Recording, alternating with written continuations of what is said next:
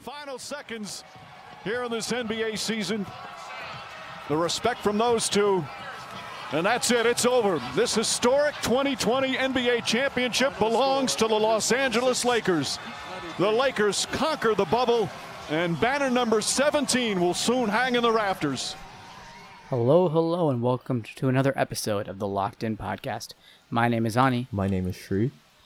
And the NBA Finals just finished. This is our NBA Finals recap. Congratulations to the Los Angeles Lakers for winning their 17th title in franchise history. Congratulations to LeBron James for winning his 4th NBA championship and his 4th Larry O'Brien and his 4th Bill Russell Finals MVP. Very, very well deserved from this Lakers squad. So a hearty congratulations to them. A hearty congratulations to the Miami Heat for stepping it up and really giving the Lakers all they could handle and pushing this game, or the series rather, to 6 games. And we just want to talk about games 5 and game 6 and answer some more existential questions about the finals. So let's jump right into it. Game 5. Shri, what did you notice about that game 5 that was right down to the wire? Well, the funny thing about game 5 is that everyone had already crowned the Lakers at that point. And I'm not going to lie, I'm pretty guilty of that. I thought up 3-1 with LeBron James, the head of the snake, forefront of a Laker team that had been through so much that season. I thought they were going to close it out. I really thought that LA was going to bear down and lock in their 17 championship. But, Jimmy Butler, obviously throughout the season, he always has something to say. And we saw him elevate his game in the finals to a level where we talked about him as a top 10 player. And he really showed that again. Another 30-point triple-double. And Duncan Robinson turned into the second coming of Ray Allen. Just could not miss. Banking in threes and 1-3s. Giving Kuzma fits on the perimeter. All in all, I thought LA played a good game for the most part. They contained some of the Miami guys who tend to get hot. I think Tyler Hero was held in check for the most part. And I'll get to Tyler later because he broke out in the bubble, but I think towards the end, he really looked a lot like a rookie when he really hasn't been playing like a rookie for most of these playoffs. But I thought LA executed well. LeBron had an unbelievable 3-point shooting game. And the thing with LeBron is when he gets his 3 going, there's really not much you can do. He's already so unstoppable driving. And when he adds that jump shot, it's just, what can you do as a defense? But the thing here was Anthony Davis and his health. And we know watching game 6, it didn't matter. AD was just dominant. But when he went down and grabbed his heel, I think Twitter was trending with the word Achilles. And I was scared because I thought, oh my God, did they diagnose this guy with the torn Achilles in the finals when they really had the series wrapped up? So I thought the health played a little impact in how AD really attacked the game plan and how he patrolled the paint, how he was a little less aggressive on offense. But credit to Miami, their game plan was, let's get this to game 6. Let's shut up everyone who's already crowned the Lakers as champions. And I don't know, it was an impressive effort all around from that Miami team. No, definitely. I think we have to credit the Miami offense and defensive game plan. But I do think that if Anthony Davis was healthy and didn't re-aggravate that heel, then the Lakers probably would have clinched that night. I, like you, thought it was an Achilles, and just looking at the way he held his foot, I also thought, man, he's done for the series. So I'm glad as a Lakers fan that he's okay, and even as a basketball fan. But I thought that if AD was healthy, then that series would have been clinched that night. But I kind of want to talk about the last few minutes of the game, and we all know the shot seen around the world with Danny Green wide open, LeBron James being triple teamed, kicking it out to Danny Green shooting it with about 10 seconds left on the game clock and just missing. And a lot of people on Twitter are blaming Danny Green. His wife got death threats, which is crazy to me. That should never happen to anyone. But he did miss that wide open 3, and he has not been performing well all playoff long. But for me, I think a lot of the blame in the last few minutes of the game should have gone on to Markieff Morris. And the reason for that is in those last few minutes of the game, Markieff was the one that was being switched onto Jimmy Butler. And every single time Butler had the ball and Markieff Morris was on him, Jimmy Butler ended up making that jumper. He made 3 or 4 mid-range jumpers with Morris on him after being switched off from AD with some good screens. And, again, credit to the Heat for making that switch happen. But it's just ridiculous that Morris had a terrible game in in game 5, he was what? Yeah, like he had 0 points. He had 4 fouls, 3 turnovers, only 1 rebound. And it was just an all-around terrible performance on the offensive side of the ball, but particularly on the defensive side of the ball. I think he let Jimmy Butler have way too many uncontested shots. Some of them, in the last 2 shots Jimmy Butler hit, Markieff Morris didn't even jump. He just like turned around, Jimmy Butler did, and just shoot the step back fadeaway mid-range jumper that he's so good at, and Morris didn't even put a hand up. There was no contest whatsoever. So for me, he kind of let the Heat get up to a place where the Lakers had to make that last shot, and then Morris gets the rebound with 6 seconds left, and he can either pass the ball to AD, he can shoot the ball, he can kick the ball to KCP on the left, kick the ball back to Danny Green at the top of the key, or kick the ball to LeBron on the right. Every single one of those players other than AD is open. But instead, he like indecisively shoots the ball but doesn't, and tries to pass to AD at the same time. And if Morris hadn't gotten that rebound, I think the blame would have been split 50-50. But because Morris got that rebound, and because he had a decision, they had 6 seconds left. He could have even pump faked, like spun around, drove to the hoop for a layup, something.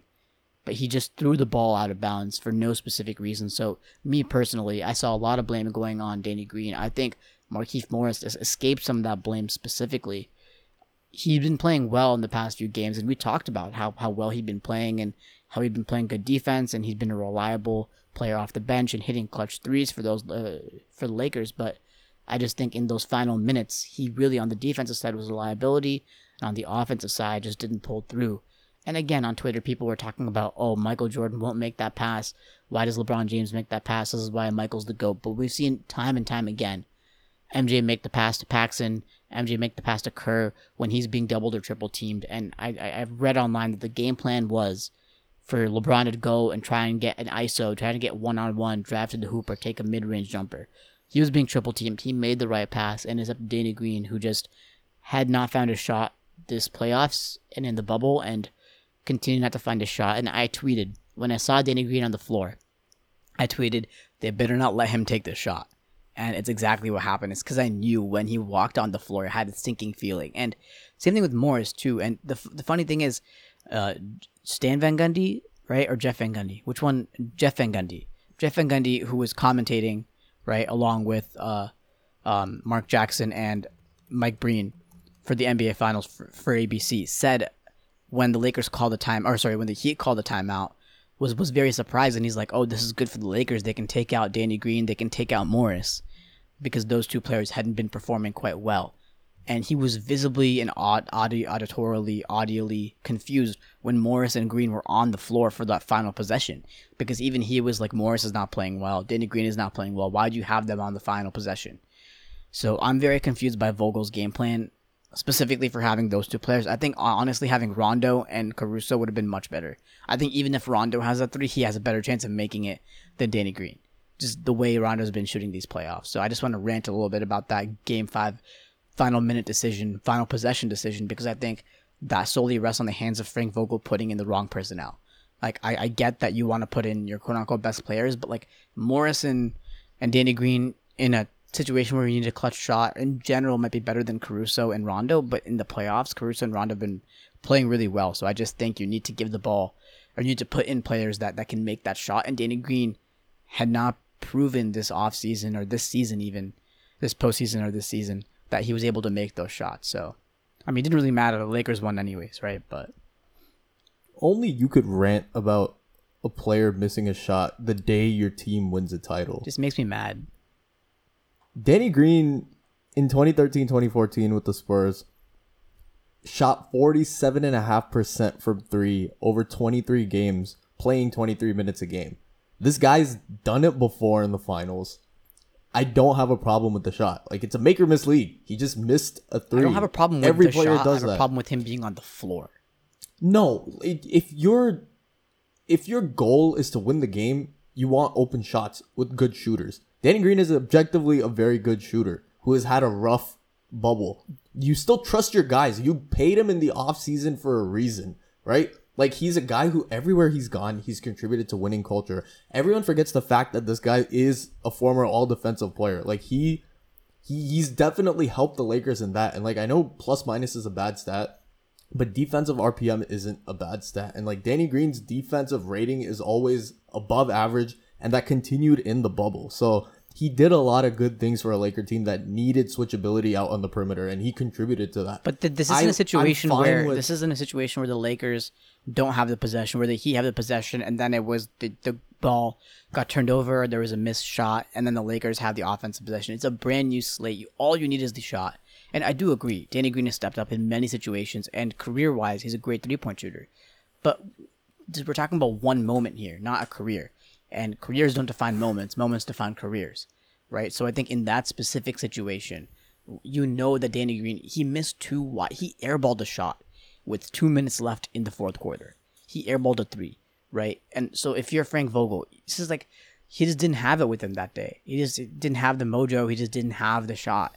Usually he's an archer, but he wasn't that day. And I think it's acceptable, although he's been so good throughout his career. If someone's not feeling it, they're not feeling it. You know, if someone's a 90% free throw shooter, let's say Devin Booker's a 90% free throw shooter, and then one day he just misses one game, he misses all 20 of his free throws that he takes, right? If you're trying to put someone on the line, let's say there's a technical foul, and like at the very end of the game, you need one person to hit it, would you put the person who's 90% career free throw shooter, but they've missed 20 that game? Or would you put the person who's like 85% but has made the 5 they've made that game, right? That's my thing. Is like, you know, Danny Green has not been good that final, so why would you put him in, especially that game? He airballed a 3 2 minutes before that. He missed another 3 before that. Like, KCP had made a lot of clutch threes, and KCP really redeemed himself. But Danny Green all season, and especially in the bubble, has just not been good. Especially that game, he wasn't good at all. So I think it's okay to admit that he was bad, but also still trust him as one of the key shooters on a Laker team that won the championship. So, like, this is my thing. Like, if Danny Green wasn't out there on that possession, and let's say you do have like Caruso and Rondo in, you have no floor spacing for LeBron. So already the lane is going to be clogged enough. Even with the floor spacing that everyone had, like, LeBron was still like triple team driving to the lane. So I'd rather have it be a good shooter out on the perimeter than someone who usually doesn't take those shots. And Danny Green's only job on the Lakers the entire season has been to play defense and to shoot threes. He is 3 and D. Like, he put the D in Danny for 3 and D. You could put J.R. Smith or Jared Dudley in. Well, those guys haven't played a minute in the finals. There's a difference between just not playing minutes and still playing like 25 minutes a game in the playoffs, which is exactly what Danny Green has been doing. Yeah. So I don't know. I don't have a problem with that decision. Like, I thought LeBron made the right play, which he always does. Like, every single time. Like, there was this one game on the Heat where they were playing the Pacers in a conference final, and LeBron drove. They were down 1, kicked out to Bosh for a corner 3, made the right pass, right read. Bosh just missed a 3. LeBron was crucified for like 2 days leading up to the next game that, Michael Jordan would have taken the shot. I think that's BS. You make the right play as a basketball player, and I think that's what sets apart LeBron from some of these other all-time greats who kind of always feel the need to have the ball and take that final shot. Like, even Michael Jordan, when he was being doubled or triple teamed towards the end of the game, made that pass. Like, he has some iconic moments, like against the Jazz during the last finals that he had when he made that shot. He was being covered by one guy, right? So it was easy enough for him to only take out that one defender. But when he was being double or triple teamed, he made the pass. And I think, yeah, but the basketball players, the best of them, even Kobe, if he's being triple teamed, would have made the pass. Yeah, I think there was a lot wrong with what Morris did afterwards. Like, I think you could have done anything, just reset the play. There was enough time to like reset it a little bit to get an open shot. Just kick to anybody other than the one guy who's covered in the post. But whatever, it happened. The Lakers responded well, which is what we're going to talk about next. Game 6 and how the Lakers closed it out. We saw a team that Miami had like 36 points with 8 minutes left in the third quarter. Like, this is one of the most dominant defensive displays I've ever seen a team have in a high stakes finals game. So, Ani, you're the Laker fan here. I know they're very switchable out on the perimeter with KCP, Caruso, Danny Green. They have a lot of guys who can guard many positions, but I saw Anthony Davis today just take over a game defensively that I rarely see. Like, we love talking about Rudy Gobert as one of the best defensive centers in the league, but he cannot do the stuff Anthony Davis did today. And correct me if I'm wrong. Like, I saw a guy guard drives effectively without fouling. I saw a guy maintain verticality when people came to challenge him at the rim. I saw someone take on people from Jimmy Butler to Bam to Kendrick Nunn. I saw the Lakers just the same way they run everything on offense through LeBron. They need Anthony Davis to command everything from inside the 3-point line. And I don't know. Like, I think that's just as fun to watch as seeing LeBron take over a game. I'm honestly confused as to how the Lakers won that game. Not that they won that game, but it's just suddenly they had the lead, and then the lead kept on building and building and building, and then they just won the game. And as I was watching it, it's kind of, you're just in awe. Like, how are they doing this? They're making every single shot, and the Heat are not making a single shot. And it was just, Danny Green played very well on the defensive side of the ball. KCP played very well on the defensive side of the ball. Alex Caruso, the guy that gets, chastised on Twitter because Bleacher Report is in love with him, right? But he is a very good and gritty defensive player, and he played very well. Every single Laker stepped up defensively. Even Kyle Kuzma had a decent defense, and that's a lot to say for Kyle Kuzma, right? So it's pretty crazy, but I mean, it's just, yeah, I totally agree with you on the Anthony Davis part. And I think that's what the Lakers have with AD that they didn't necessarily have, even when Kobe Bryant was there, when it was Kobe Shaq, or even when it was Kobe Powell. It's, Shaq was a good defensive player, but that's because of his size. He wasn't necessarily the smartest defensive player, and sometimes it's not like the only way he could get outscored on was if he was outsmarted. He wasn't gonna get out physicaled by anybody, right? Even Yao Ming, who was taller than Shaq, couldn't do that, right? And when you had Pau Gasol was a pretty good defensive player, but you don't have anybody like Anthony Davis who has the physicality, but also has the mental ability and mental awareness to be able to switch on guards, right? Even Pau couldn't do that, right? AD could guard Jimmy Butler, who plays the guard forward position. He could guard Kendrick Nunn, could guard Dragic, and it's just like, he's switchable. He can fit into any place you want him to. I mean, they started him as center today, and they played him mainly as center. Dwight Howard only got 1 minute today, so basically AD was a center almost the entire game, and it was just really fun to watch. No, it was funny that you brought up Shaq, because I think all things considered, Shaq was just not a good defensive player. Like, he made 3 all-defensive second teams in his career, which is pretty low for a guy we just associate with being super dominant. And I think the crazy thing about Shaq is that his brilliance on the offensive end and just his overpowering physique kind of overshadowed the fact that he just wasn't an elite defensive player. He made 3 all-defensive teams. That just seems absurdly low for a guy who we hold as like a potential top 10, top 11-ish player all time. So it's, I don't know, like there's such a big difference from watching someone like Anthony Davis play versus watching someone like Shaq, where I feel like AD's like sometimes hesitancy on offense is covered up by how crazy dominant he is on defense, whereas with Shaq it's kind of the opposite. I think Shaq didn't really try on the defensive side of the ball because he knew he was just bigger and stronger than everyone else on the court, right? So when it came to the offensive side of the ball, he just sort of muscled through. When the defense came to him, or when he was on the defensive side of the ball, he was just like, if it comes to me, I'll handle it. But AD is the opposite. AD shows more of an offensive mentality on defense. AD seeks out the block. He seeks out the matchup, and he's very aggressive on defense, which is something you don't see. And I think the only other big man right now that's playing that aggressive style of defense is Rudy Gobert. But I think the difference between AD and Gobert is that AD, as we've seen these playoffs, is a lot better being switched on to these smaller guards. We saw in the Rockets series, AD on Westbrook kind of shut him down. And it was really a great matchup because AD on Westbrook was almost neutralized in a sense. It was very hard for him to shoot over AD. He had to shoot these teardrop floaters or do some crazy things just to get like a bucket or two. And I think AD being switchable on guards, and also the Lakers having Danny Green and Caruso and KCP, who are all great perimeter defenders, and Rondo, who's even increased his defense, just made it a lot easier for that. Let's talk about vintage Rondo for a second. Like, dude, Game 6 Rondo was so fun to watch. Like, especially as that lead was building, Rondo was hitting all these crazy layups, insane angles. Just really reminded me of that young, fresh out of Kentucky point guard just starring in that role for the Celtics as the 4th guy in a big 4 that people called a big three, but it really was a big four. And his chemistry with Anthony Davis and some of the stuff he helps LeBron with cannot be like stated enough. Like he takes so much of the burden off from LeBron for managing the offense. Like there'll be plays where LeBron just takes off and just walks on offense while Rondo's just cutting, facilitating, asking AD to come set screens, finding open guys. And Rondo really proved his worth after, a pretty rough stint so far with LA until this season, where I think people really started to appreciate some of the little things he did, and especially in the playoffs where, playoff Rondo is a thing. And I know he doesn't like the nickname, but he elevates his game when it matters most. And I think that we all saw that.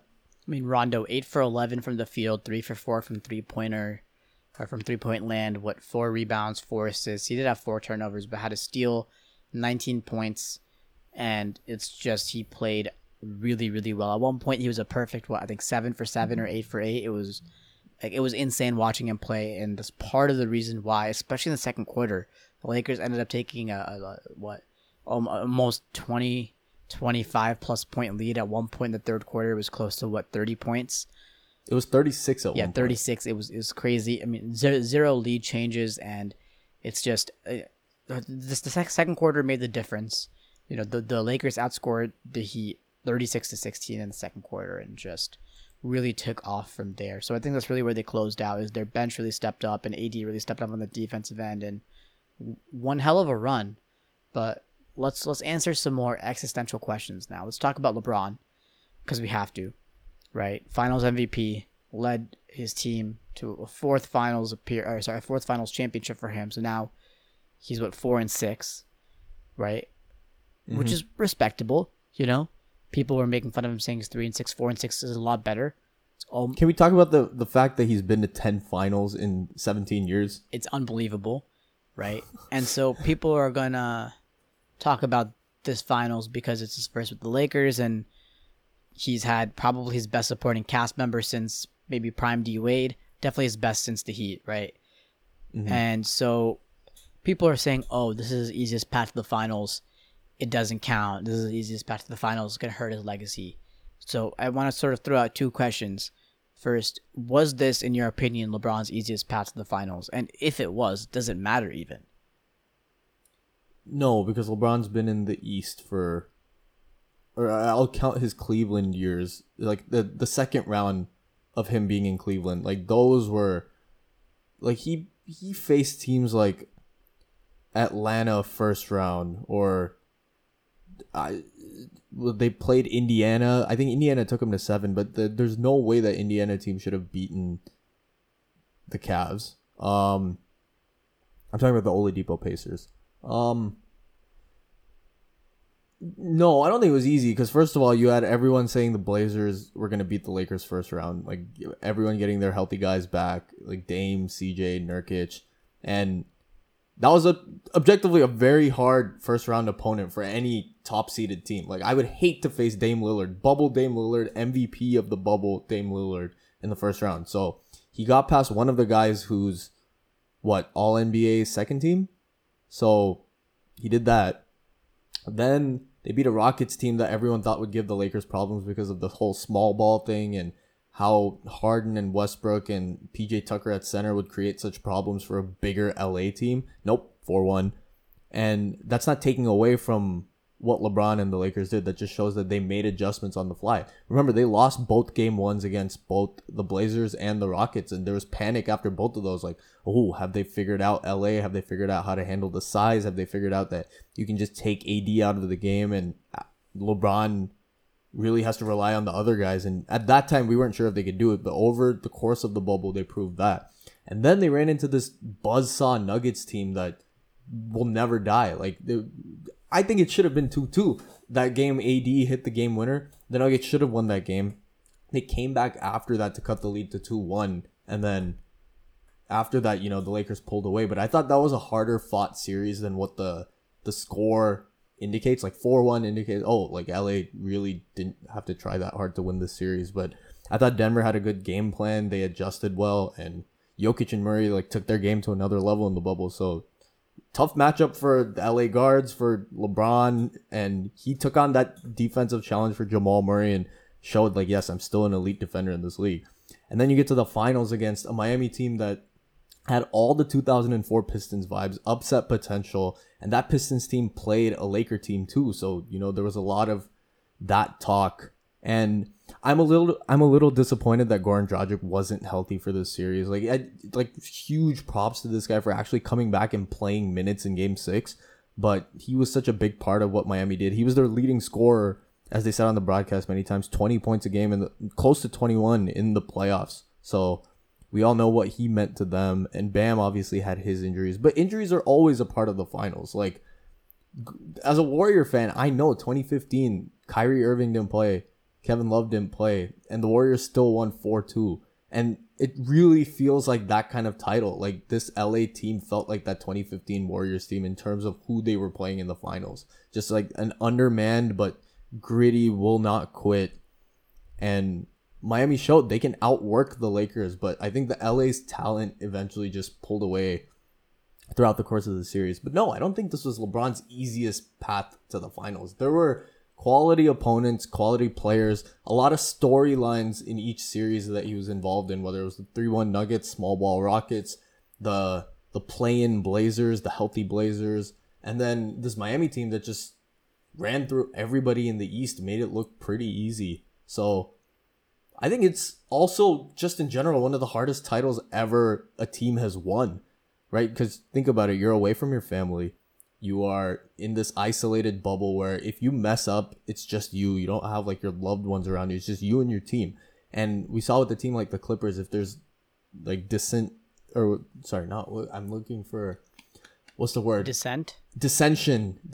the locker room. If you don't have guys who just constantly have your back, it can be a pretty rough experience. And thankfully, this Laker team had a lot of good chemistry.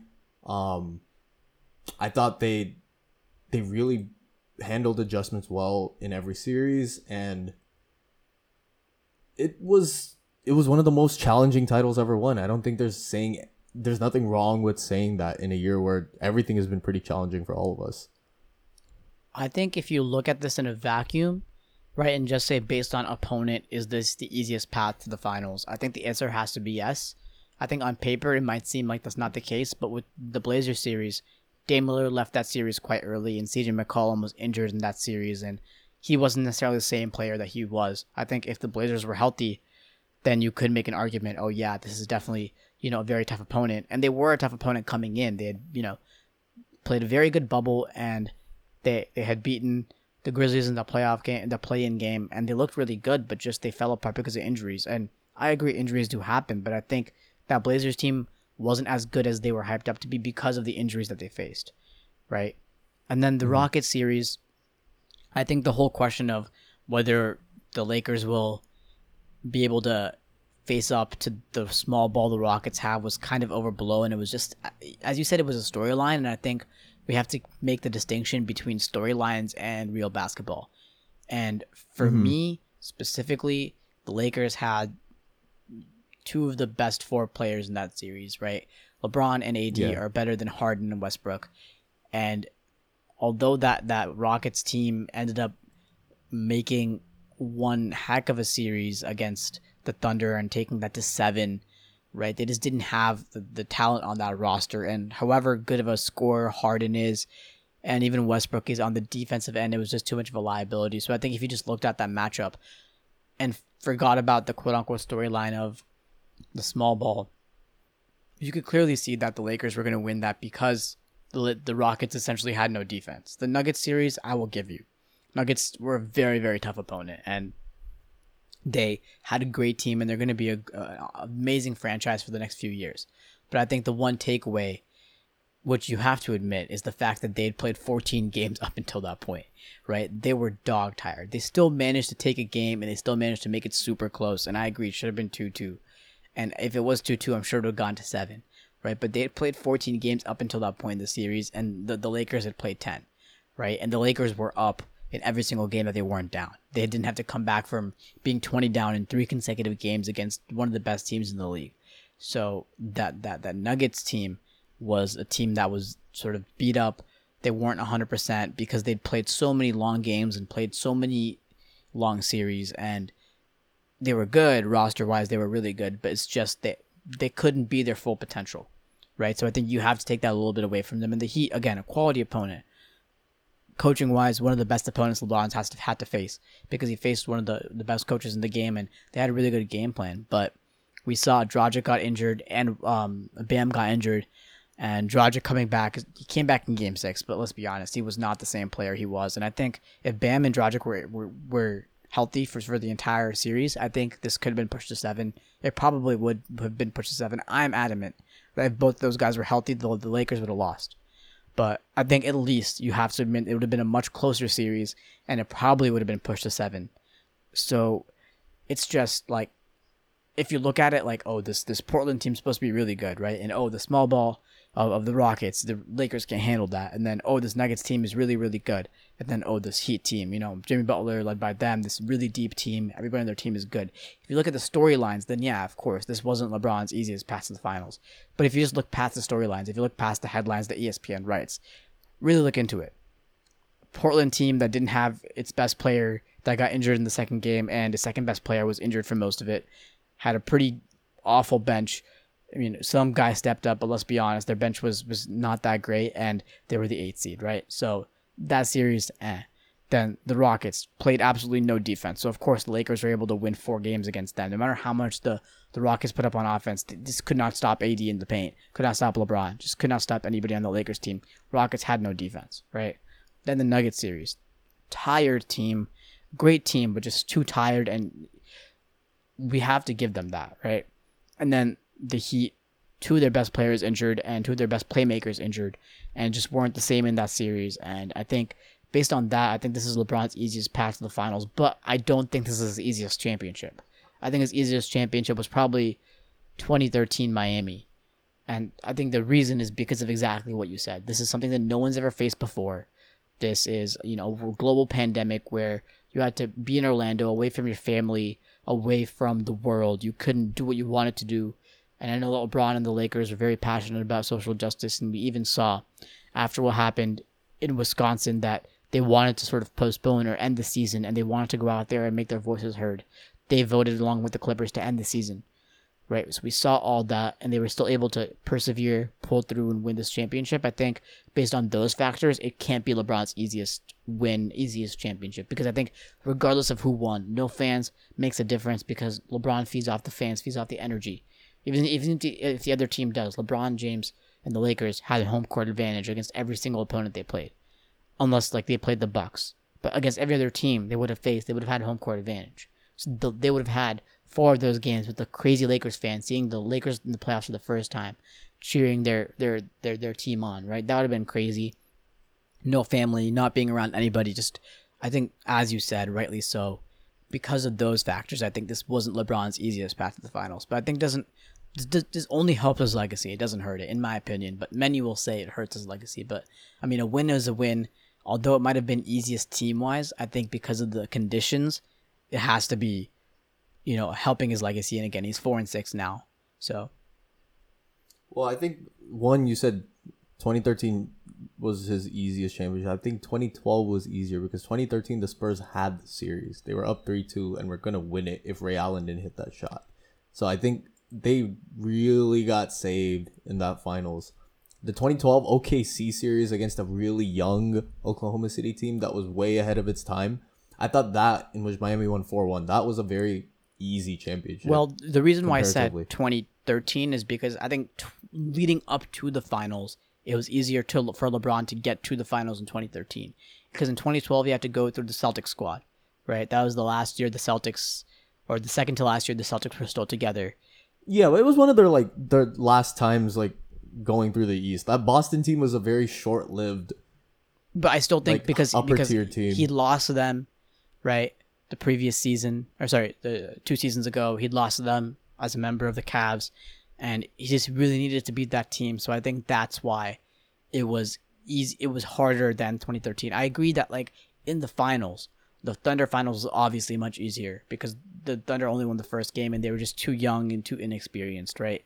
And the Spurs team, Pop coach, so obviously had to be great. and they were up, and Ray Allen hit that three that saved them, right? But to get to the actual finals, I think 2012 was a lot easier than 2013 because they had to go through that Celtics team in 2012 and 2013. The Indiana team that wasn't that good took them to 7. So that Pacers team was good. It was not as good.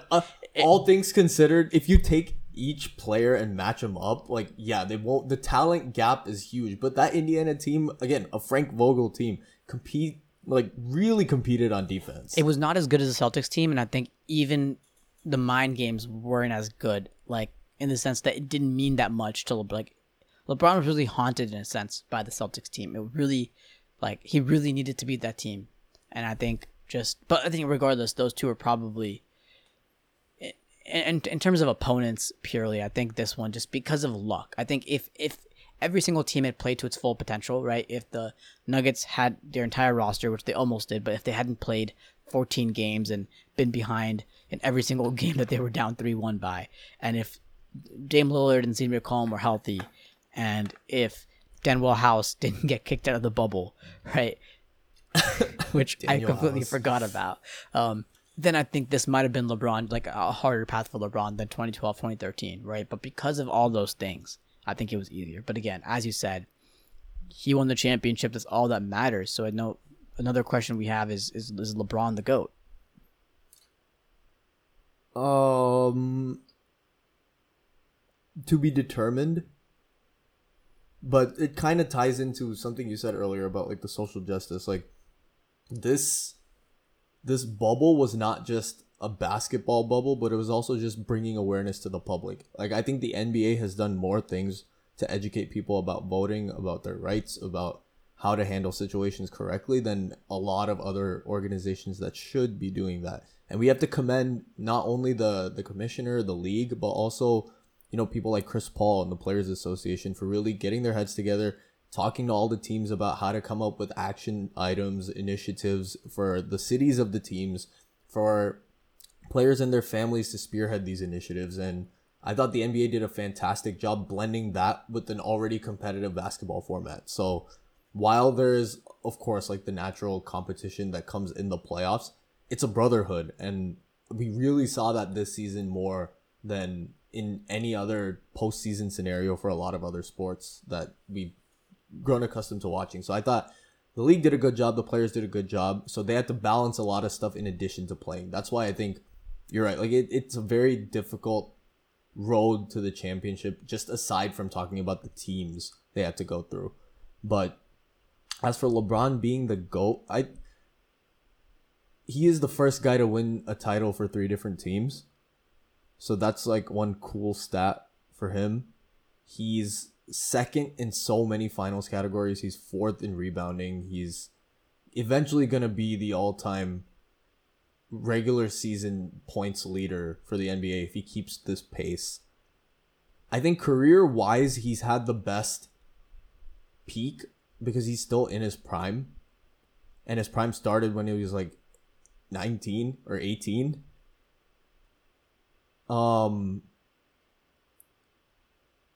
Jordan is still 1 for me until LeBron wins another one. But if he gets to 5, we can have the talk. I feel the same way. I think for me, Jordan's still number 1, but I think LeBron still has like 4 or 5 years left in his career easily, and we'll see how long he sustains his peak. Because I think if he plays to this level or even slightly less to this level for the next 3 years, then his peak will be longer than Jordan's peak. And it's crazy to think that Jordan did everything he did in only basically 10 or 11 good seasons, right? But LeBron can easily have 15, 16 good seasons that are equal to Jordan's 10 or 11 good seasons and make the championship more, or make the finals more often than Jordan did against, I wouldn't say against tougher competition, because Jordan did have to go through some very tough teams, but at the same time, I think LeBron James has a lot left in his career, so I think we'll have to wait and see how this shapes out. But for me, I think Jordan is still number 1. Well, I have a question and a comparison for you. So the question is, do we knock LeBron for switching teams so much compared to Jordan, who really just stuck it out and did it with one team his entire career. I really just don't count the Wizards anymore for Jordan, but like he went through bad seasons with the Bulls where, you know, they made the playoffs as like a really low record team. I think like one of their first years they were an 8 seed and they were like 15 or 16 games under 500. So Jordan's had bad years. He's eventually gotten to the point where they just made the finals anytime you had Michael Jordan and Scottie Pippen on your team. But what I'm saying is, like, do we knock LeBron for going and doing the whole big three thing? Do we care about that when discussing this GOAT debate? Well, I think LeBron James made the finals with that 2007 Cavs team that was absolute garbage, right? And I think that can be compared to Michael Jordan making the playoffs with a team that was absolutely garbage. But I think LeBron James making the finals was much more impressive than Jordan just making the playoffs, right? Because LeBron was the only player. His second best player on the team was Zandris Ilgauskas, whatever his name is.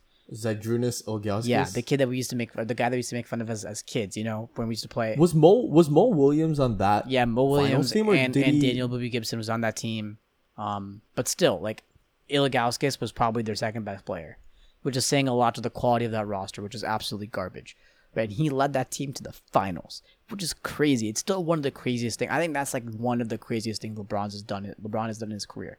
As a young player, skill set very raw still, not refined. He led a team of basically nobodies to the NBA Finals. Although we got swept by the Spurs, the fact that they made it that far is insane to me. And I think anything that Jordan did in his young career can't eclipse that specifically, right?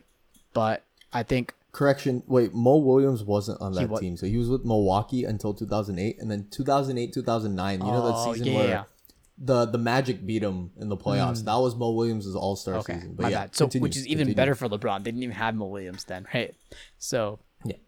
I mean, yeah. So, good on LeBron. And I think that part is pretty crazy. But I think one thing that Jordan got lucky with, that LeBron did not get lucky with, is Jordan got these pieces handed to him almost, right? They drafted Scottie Pippen. They got Paxson. They got Kerr. When LeBron was in Cleveland, the front office almost did him no help in getting him pieces that were able to help him win, right? But Jordan was able to get pieces that were able to help him win, right? So Jordan didn't need to move anywhere because he got pieces that came to him, right? But when 2010 summer came along, LeBron was sick and tired of being on that Cavs team for like half a decade and not having any help. And knowing that the Cavs front office was not able to get him any help, he needed to do something. I can almost guarantee that if the Cavs were able to draft someone that into the caliber of someone like Scottie Pippen, right, or were able to get someone as the caliber of Dennis Rodman or something, then LeBron wouldn't have left. He'd been on the Cavs his entire career. But just Jordan got really lucky that they just kept on putting good pieces around him that he was able to win, because Jordan did have good teammates. He did have a good supporting cast, and that's why he won 6 championships. And the reason he was able to win 6 championships with the same Bulls team, essentially, with some pieces swapped out here and there, is because the front office brought pieces to him, right? But LeBron had to go and find pieces elsewhere. We see the same thing with Kobe, right? Kobe, the Lakers brought Shaq to Kobe, right? They had Shaq, won 3 championships, right? Then after a few years, they bought Pau Gasol. They got Andrew Bynum, right? They got Metta World Peace. They got all these players, and they drafted some players in-house and stuff. They traded away Kwame Brown, greatest trade in Lakers history, right? Or second greatest trade, I guess. The first greatest trade is trading up to get Kobe Bryant, or trading the Charlotte Hornets, Bobcats. Where does trading for AD rank? 3? No, 4. 4. I think. What do you have ahead of it? It's getting Kobe, getting Shaq, getting rid of Kwame Brown, and then getting AD. Because they've only won 1 championship with AD, right? So I think if they win 2, but still, I think for the meme's sake, it has to be getting rid of Kwame Brown. Because they made 3 championships, right? And also, they got rid of Kwame Brown. It's like, it has to be celebrated. But yeah, right? Like, Kobe got all this help given to him, right? Like, LeBron James had to go seek help elsewhere. The only time he got help was when he was in Cleveland, where they drafted Kyrie and they managed to get Kevin Love, right? But even then, Kyrie left. They weren't able to sustain that level of play without Kyrie. And it's just like LeBron James was never given the help that Kobe Bryant or Michael Jordan were given, right? So I think the whole moving teams thing, bit of a moot point, in my opinion. Because I think if LeBron was like on a competent franchise, or with competent franchise, it's a different question. And then the second thing I had was that was a while back. I think I had the comparison of we've always thought Joe Montana in football was the greatest quarterback to ever play, and then Tom Brady came along. Took a while, kept making Super Bowls, kept winning Super Bowls. Eventually got to a point where now it's just unquestioned that Tom Brady is the greatest quarterback to ever play football. And you agree, right? Yeah. Is that something that is eventually going to happen with LeBron where, we're always just questioning he doesn't have 6. He doesn't have 6. Jordan won 6. Every time he was in the finals, he won. At what point when does LeBron reach the point where we can just say without question his career, his playoffs, the fact that he made more finals, the fact that I think he's going to win one more. I don't think it's out of the question to assume that with AD, this team is just going to be back stronger next season. I don't know. Like, I'm tired of all the questioning about his greatness. I think it comes, if he wins 5, right, he'll be 5 for 7, but he'll have made 11 finals. And I think at that point, you kind of have to be like, yeah, Jordan won 6. And it's a different situation because Tom Brady's won more Super Bowls than Joe Montana. Although he's lost 3 of them, he still won more Super Bowls, right? So it's a kind of a different situation. But I think if LeBron wins 5, you kind of have to say, like, yeah, he's made 11 championships and he's faced some of the greatest teams of all time in those championships, right? He faced those 2 Warriors teams with KD, which were pretty crazy. Granted, he's had some bad finals losses. I think that 2011 Mavs loss was kind of embarrassing in the sense that was, obviously a good team and they had some amazing chemistry. And we've talked to Darrell Armstrong about how good that team was, but just on a paper level, right? That team wasn't that great, especially if you compare it to those Warriors teams that he lost to. But he's had some. I think that's like the only low point of his career, right? Yeah. That Mavs series, specifically that Mavs series, because every other series that he had of the now 6 that he lost against the Warriors 3 times, and I think all 3 of those times are definitely excusable because I think the Warriors had better teams than him all 3 of those times, right? He lost to the Spurs once, and you have Pop, and again you had that big 3 with Duncan, Ginobili, and Tony Parker, right? And you had Danny Green on one of those teams and Kawhi Leonard on one of those teams, so you had a really, really stacked team, right? You had the 5th loss is that Mavs loss, which I think, again, right, bad loss, and then the 6th loss is the Spurs in 2007, which is an inexcusable loss, right? So he only had really one unexcusable loss. And so I think if you look at like series in which LeBron won, of the 4 rings he won, right, he was only favored in 3 of them. Not only, but he was favored in 3 of them, right?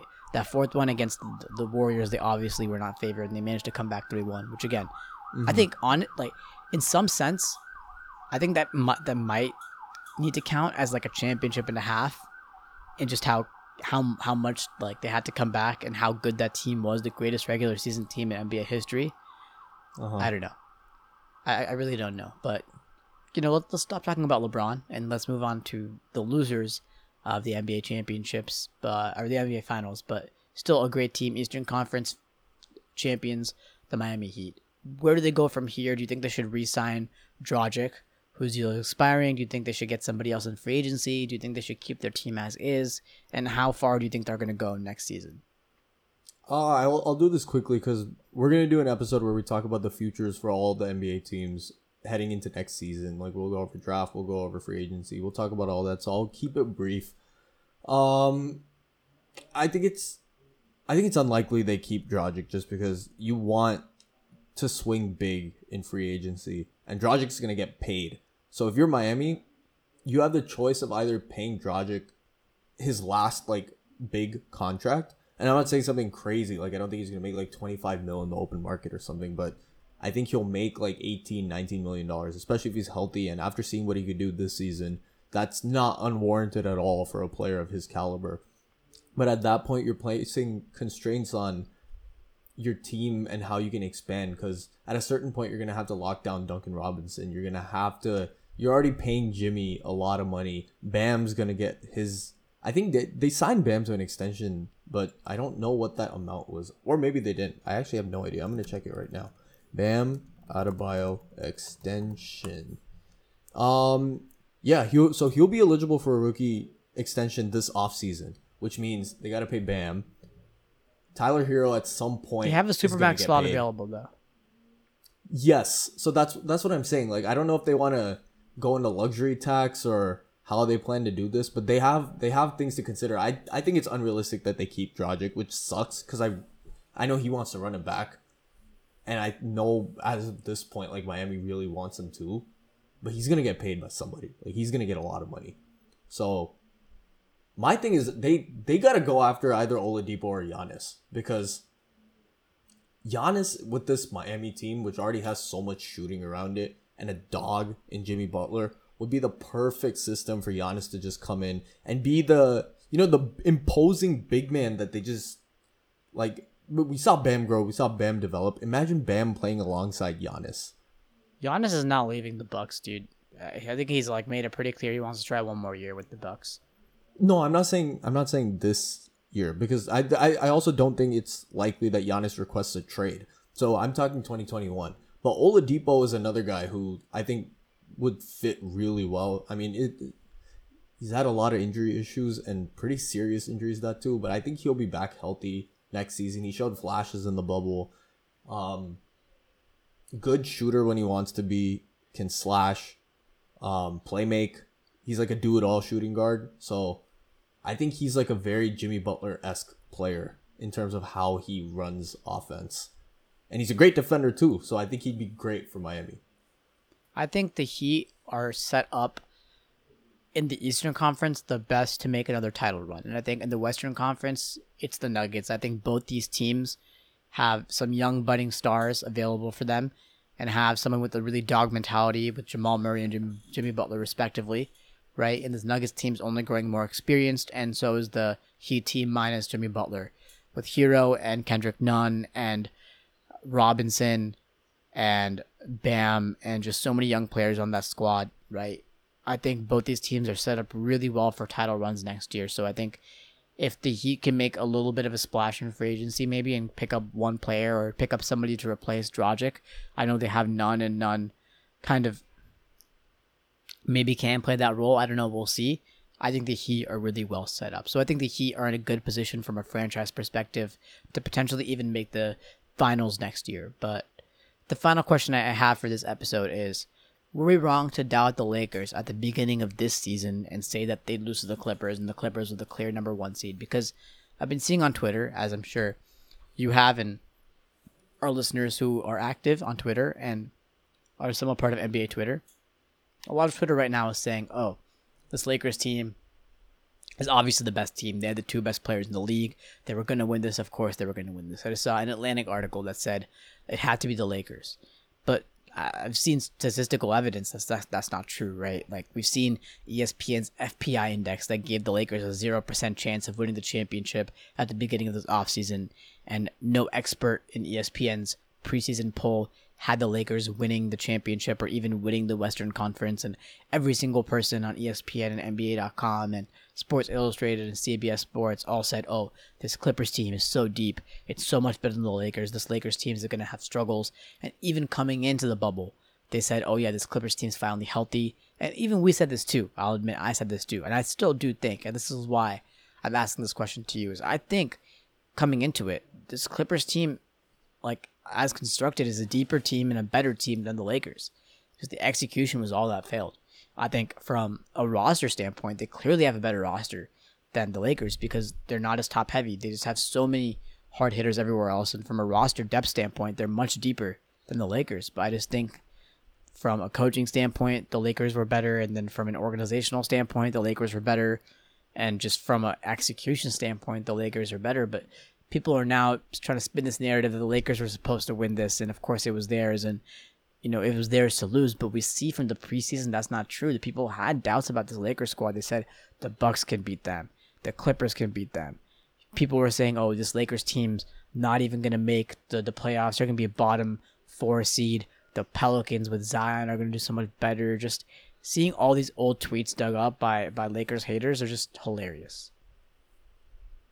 That's why I hate preseason predictions, because you don't get to see a team grow into what they are. Like, obviously, if you just go by paper, the Clippers have one of the best rosters ever assembled. And I don't think that's unfair to say.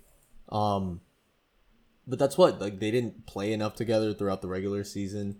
We saw it in the playoffs. And the Laker team, the chemistry built. All those guys played so many meaningful minutes together throughout the season. All the role guys got to gel. Frank Vogel really got to play along with his lineups. And we forget that Avery Bradley was a huge piece of this Laker team in the regular season. And he just didn't play in the bubble because of COVID concerns, which obviously is very justified. But that's a huge piece that they didn't have for a playoff run. And they looked shaky in the bubble. Like, going into the playoffs, they didn't inspire a lot of confidence. But, there's Bron, and then there's playoff Bron, and then there's finals Bron. And as a Warrior fan, I know all too well what that guy does to teams when the stakes are the highest, and it's scary. It's just not fun to root for your team when he's doing what he does in big moments. So, were we wrong to doubt the Lakers at the beginning of the season? Maybe not. Were we wrong to doubt them before the playoffs started? Maybe not. But that's why we don't get paid a lot of money, if any, and all these guys get paid a lot of money because they get to work throughout the season to, erase any doubts, to figure out their play style, figure out how to work with coaches. And the Lakers figured it out. Like, credit to them. They made every adjustment. They really executed well, got all their role guys involved. So, I don't know. I can't really speak to whether we're wrong or not. Like, because before the season, I thought Golden State was just going to make another run. But injuries, so. Yeah, we just don't know anything. That's the thing. Yeah. I mean, you said we don't get paid at all, dude. We get paid nothing for doing this. So, of course, our predictions are going to be wrong. And even people that do get paid, their predictions are wrong. But I think one thing is for certain, and it is that this season of the NBA was historic. It was a crazy season. It was a great playoff run. It was an amazing finals series. And I think in general, there was a lot that happened. But I'm really glad that it happened. And it's just the NBA has been so much of a part of my life in general, but especially this year. I remember watching NBA games when I was in Asia during winter break. I remember watching the beginning when the Lakers beat the Warriors in the preseason and saying, oh, wow, this Lakers team looks good. I remember the opening season, the Lakers lost to the Clippers, and even Christmas Day when the Lakers lost to the Clippers, and the Clippers fans saying, oh, yeah, the Lakers, the Clippers have the Lakers numbers. And then I remember when the COVID-19 pandemic became real in America, when Rudy Gobert ended up getting COVID-19, and when that Mavs game was essentially the last NBA regular season game that happened before the bubble, and sort of seeing sports shut down, and just it's been a crazy part of 2020 the NBA has, and just seeing how happy people were when the bubble came back and how happy we were that we could finally talk about sports. So it's been a great season, a crazy season, a memorable season. I think one of the best seasons ever. Some great storylines, some great play. Forgetting some of the bad stuff that happened earlier this season, just when the bubble came, everyone stepped it up.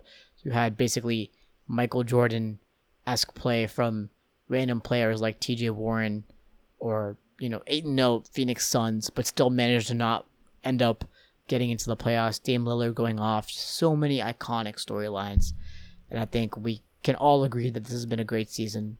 I'm glad to have watched the latter half of it with you and have talked about it with you and our audience, and I'm really glad to any listeners that you guys were able to join us on this journey and to see a new NBA champion be crowned. So we're going to be talking a lot about what the offseason is going to look like, when the draft comes around, how that's going to look like. We'll see if LaMelo Ball even gets drafted. We'll see about that, and we'll see. He's going top 4. I'm sorry, he's going top 4. He apparently canceled a bunch of pre-draft workouts, so he's still gonna go top 4. We'll see what happens, but we'll see what happens when the new NBA season starts. And I believe Adam Silver said now 2021, not Christmas 2020, but 2021 completely. So we'll see what happens. But glad you guys were able to come on this journey with us, and yeah, again, lots more to NBA to talk about, off-season stuff. New season predictions. Again, the MLB playoffs are going on. ALCS. NLCS, Astros, Rays. So maybe Tampa Bay is going to make the World Series. We'll see about that. So who knows? Exclamation point, excited. We'll see about the NFL. We have an NFL episode coming out. It's going to recap a pretty crazy week 5 after the Tuesday games. As of right now, when we're recording this, is still a TBD as to whether the Titans-Bills game is going to go on. It's Tuesday. Yeah, but there's just been another reported case today in the Titans facility of COVID again. So we'll see what happens. It's Sunday. Lots of crazy NFL stuff. Dak's horrific injury. Praying for Dak and hoping he's okay. Lots of crazy stuff happened. We'll be putting the episode out again. But again, we're going to try putting out more content for y'all. We did our last episode, a video episode, and we'll be doing mostly video episodes from here on out. So you guys can check us out on YouTube. This episode will only be audio, but most of our next episodes will be on YouTube. Follow us on Instagram, podcast.lockedin. Visit our website, lockedinpod.com. We'll be posting more blog posts there, and you can see our videos, and everything is on there, and as well as our Instagram. We're doing, again, NFL Weekly Picks. I'm ahead of Shri, and I'm still ahead of Shri as of right now because I'm just the better predictor. I don't think you're ahead after this week. I am, because I predicted the Dolphins are going to beat the 49ers, like a smart guy that I am. Oh, I think I called Raiders Chiefs. Yeah, because you just said the Raiders are going to win. So, but we'll see. I mean, I got very lucky. I said the Giants would beat the Cowboys and the Vikings would lose to the Seahawks, and both those happened on game-winning drives. So, very lucky. Well, the Cowboys won. Yeah, I said the Cowboys would beat the Giants. Yeah. That was but they almost didn't beat the Giants. So yes. But again, lots more to come your way. So please check that out. We appreciate you listening. It's been a great NBA season. And Shri, you have anything else to say? Yeah, I mean, like, we kind of started this podcast for like just because we were bored and we had no sports going on. It was just power rankings and more power rankings and talking about movies and TV shows. There's a really loud siren outside my window right now, so if that gets into this audio, I apologize. But I don't know, the NBA was a savior in a time where like we just didn't have a lot of stuff going on at home. Like I was like waiting for school to start and like there's just not much to do. Like you're just stuck at home, and if you meet friends, it's just like at a park and like socially distanced, and it's just not the same. But like basketball was the one normal thing going on. And I thought the NBA did a great job with its format. They did a really good job presenting it to us viewers at home. So props to them. Props to the Lakers. Congrats, LeBron. Congrats to every single person associated with the league who made it a complete success. And my part-time job as an NBA watcher is now done for the season. So it's going to be a long road ahead, but plenty of NFL, plenty of other sports, and that's about it. Thanks for listening to our dumb basketball takes, our Devin Booker, Jimmy Butler debates, anything you might have heard on this podcast that was even remotely interesting. We appreciate you guys.